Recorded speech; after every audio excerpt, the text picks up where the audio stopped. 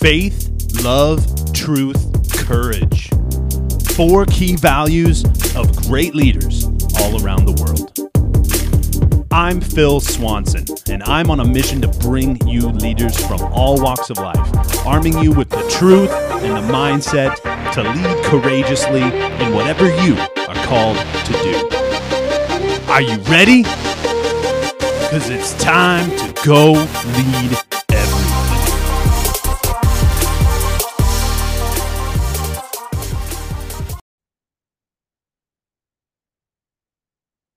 Have you ever thought that you just needed to do something? Have you ever been walking out in the world and you had an idea, hey, I should do this. Or hey, I should go put that shopping cart away.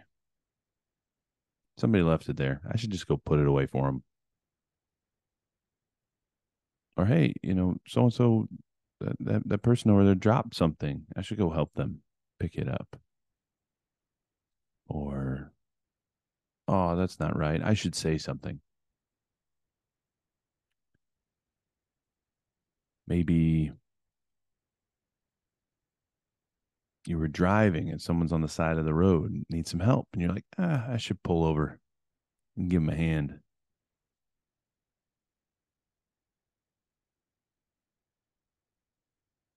Maybe you see someone do something really cool. And you're like, man, that was really cool. I should tell them good job or say something to encourage them or thank them. When you're younger, maybe you remember the days of, oh man, I really should ask that girl out if you're a guy, right? Man, I really should ask them out. But, I'm nervous. How many times has this stuff happened to you, as it has to me in the past, where you feel an internal pull to do something, to act? You have an instinct of, man, that's a great idea. But then you pause and you reflect and you go, but what are other people going to say? Maybe it's not a great idea. What if, blah, blah, blah.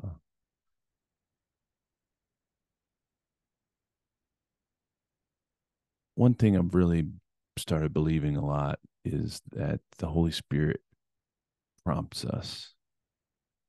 The Holy Spirit gives us prompts. And we can either choose to listen to some of those or reject some of those. I'll give you an example of my life recently. I had some work done on my vehicle. I had an individual come pick me up from my house to go back to the shop and pay and, bring my vehicle home. Individual that picked me up, I don't know why. Maybe this happens to you too, but it seems many, many people feel comfortable sharing very private stuff with me. Maybe stuff that typically you wouldn't just share with a total stranger that you literally just met within the last minute or two. Right? It's like, how did this even come up? I think of the Bible verse a lot. Sometimes you have entertained angels unawares. Familiar with that verse, look it up. But so I get in the truck with this guy. I had my daughter with me. Wife's out of town. So I'm single dad, and it almost forgot about my truck. So I was on the phone with my wife, and I looked up at the clock and was like, oh crap, I forgot about my truck. I'm not going to have a vehicle. So I call these guys. I'm like, hey, you still got my truck? And they're like, yeah, we'll come pick you up. I'm like, okay. So they come pick me up. And, first this guy's like turning the wrong direction on the street. And I'm like, where's this guy going? And apparently he had the wrong address. So I hop in, put my daughter in. He goes instantly into telling me about how he struggled with anxiety his whole life, since he was like 13, starts telling me about how that caused him to drop out and fail out of high school. And, it's just still debilitating for him. Anytime he has to travel anywhere, he gets terrible anxiety. So he doesn't go anywhere. He really doesn't do anything. He works 7 days a week, 7 days a week. Now, some of you probably do that as well. I do in various ways, right? But not necessarily going to a job, working, you know, 90 whatever hour days, 90-hour weeks. I don't even know what that is. I don't even know how many hours that is. But yeah, I was just like, man, I can't imagine 7 days straight. And so he's telling me about his anxiety, and I know people close to me that have struggled with anxiety and overcome a lot of it, but still deal with it from time to time. I personally have had one anxiety attack in my entire life, panic attack, maybe call it. Um, when I was in my college days and I had an internship, I remember standing talking to the gentleman that was kind of my direct line leader for that summer. I would travel with him up to Oklahoma City 3 days a week. And we were standing talking to our other boss up there because we were like contractors for this other guy at this company. And I just instantly felt my heart racing, and the world started closing in, and I didn't know if I was having a heart attack or I was going to die, or it was just this crazy thing. I'd never had anything like that happen before. And I literally, in the middle of the conversation, just said, "Excuse me." And I just walked out and got water. And I can't even remember how long it lasted, but it was bizarre. But anyway, when I describe that to people who have anxiety or have panic attacks, they're like, "Yeah, that's a panic attack. You definitely had a panic attack." Um, but that's the only time. And I still don't know why that happened. It wasn't even an intense situation or anything. Very strange. But, when I hear about people with anxiety, I can't help but be reminded of what the Bible says about the Spirit of God and how God does not give us a spirit of fear, but one of power, of hope, and of a sound mind. And so, one of the things I told this guy, and going back to prompting for a minute, it would have been really easy for me to just listen to this gentleman and say, "Oh yeah, I've struggled with anxiety too," blah blah blah. And at the end, "Thanks for bringing me my truck," blah blah blah. But I felt the pull. I felt a calling to share some of God's promises with this individual.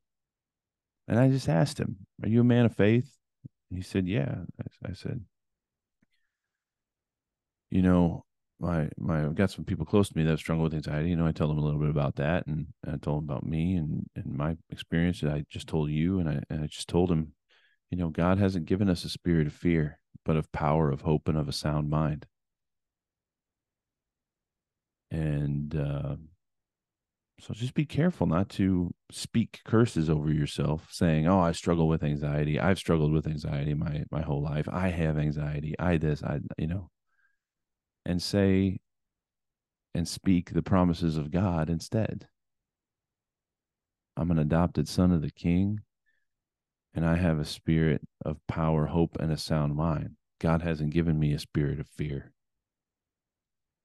And he's like, "Yeah, I remember actually saying that verse, I can do all things through Christ who strengthens me, and that really helped me." And I was like, "Yeah, that's awesome. That's awesome." We had a little Bible study, just off the top of our heads, not necessarily pulling out scripture and reading chunks, but just going back and forth about scriptures for, literally 5 minutes, right? And he just thanked me, and before he got out of the car, I felt the call again. I, I had someone do this to me in HEB the other day.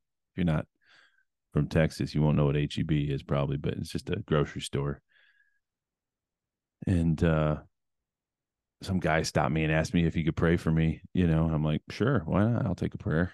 And that's always been kind of strange to me. I don't know why. I'm a lifelong Christian. I don't, I don't know. It's fear of criticism of other people, I guess, being weird in the grocery store. Like, who knows? But yeah, I was like, heck yeah, pray for me. Let's go. And I wouldn't have done that 3 years ago, probably, or 5 years ago. And then it gave me an opportunity to witness to these guys because it sounds like they had have some false teaching they're dealing with. Um, maybe right on about a lot of things, but definitely dealing with some false teaching. So had an opportunity to put plant a seed, plant a good seed. But it wouldn't have come if I hadn't been willing to answer that internal pull. If it's easy. The easy route is to shut down and to reject the seemingly worldly easy route. But when you truly operate in an environment of faith, you start to listen to that pull and you start to, I think of Jim Carrey and the Yes Man. You don't say yes to everything, right? You think, you discern. But you start to say, look, God's put me here for a reason in this time for his purpose, put people on my path. Think of the Good Samaritan, right? Walking on the path. There's a man in need. Are you going to be the one that takes action? Or are you going to be the one that walks over him or walks on the other side, right? And so I stopped with this gentleman that picked me up, and I just said, "Hey man, before you get out the car, I'm going to pray for you." And I said a prayer for him. And I spoke God's word over him. I spoke life into him, and you could see his eyes just swell up. And he gets out of the truck, and he's like, "Man, thank you. I'm going to tell my mom about you," is what he said. And I went inside and paid. But I've never done anything like that really before. And it's haunting me a little bit as a mid-30s guy, Christian. I've done stuff like that, but how many opportunities did I have to really change someone's life that I rejected? And again, this isn't a guilt trip on me or you or whatever, but I was almost hesitant to share this story with you because you probably think I'm like humble bragging or some crap.